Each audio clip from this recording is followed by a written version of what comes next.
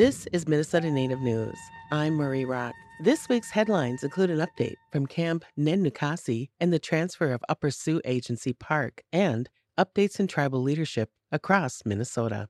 The city of Minneapolis has taken a significant step toward providing resources for unhoused residents in Camp Nenookasi. To provide stable living conditions for vulnerable residents at the camp, the city awarded a $1 million contract to a newly formed group, Helix Health and Housing Services.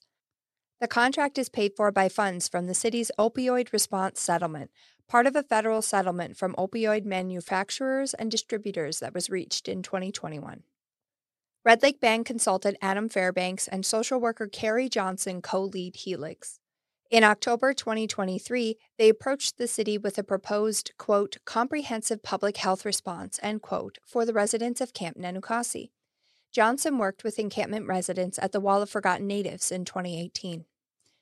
Helix operates on a harm reduction model, counter to the Hennepin County model known as coordinated entry.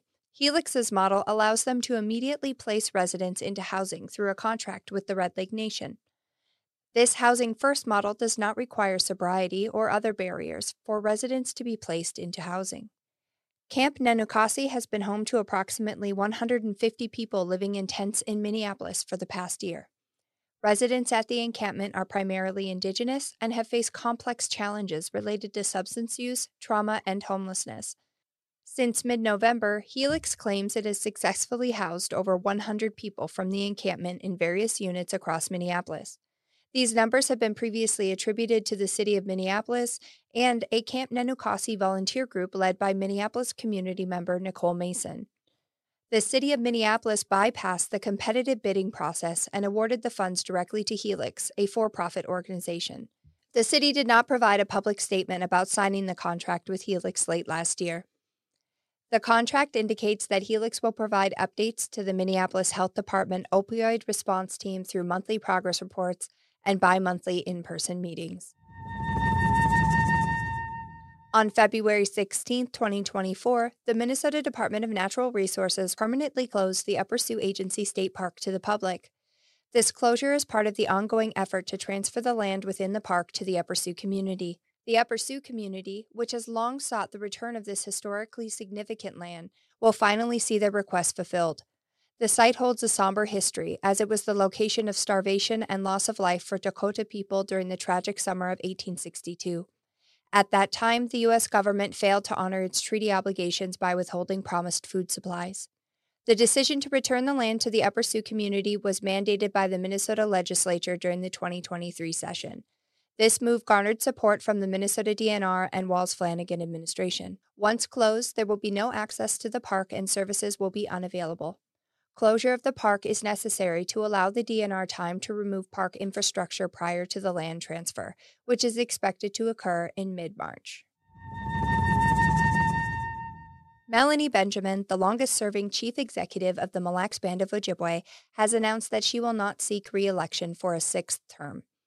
Benjamin, who has led the band for over 2 decades, made history in 2000 as the first woman to hold this esteemed position.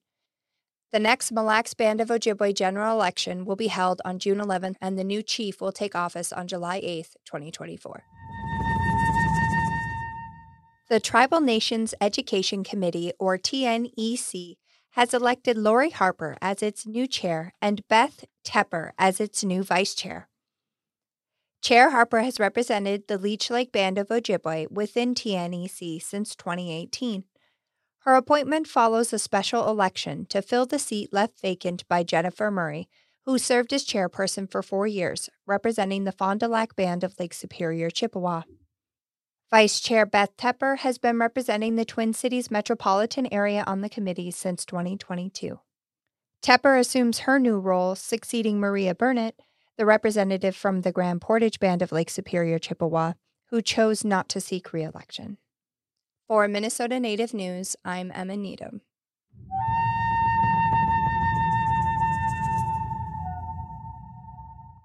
Minnesota Native News is produced by Ampers, diverse radio for Minnesota's communities, made possible by funding from the Minnesota Arts and Cultural Heritage Fund and the citizens of Minnesota.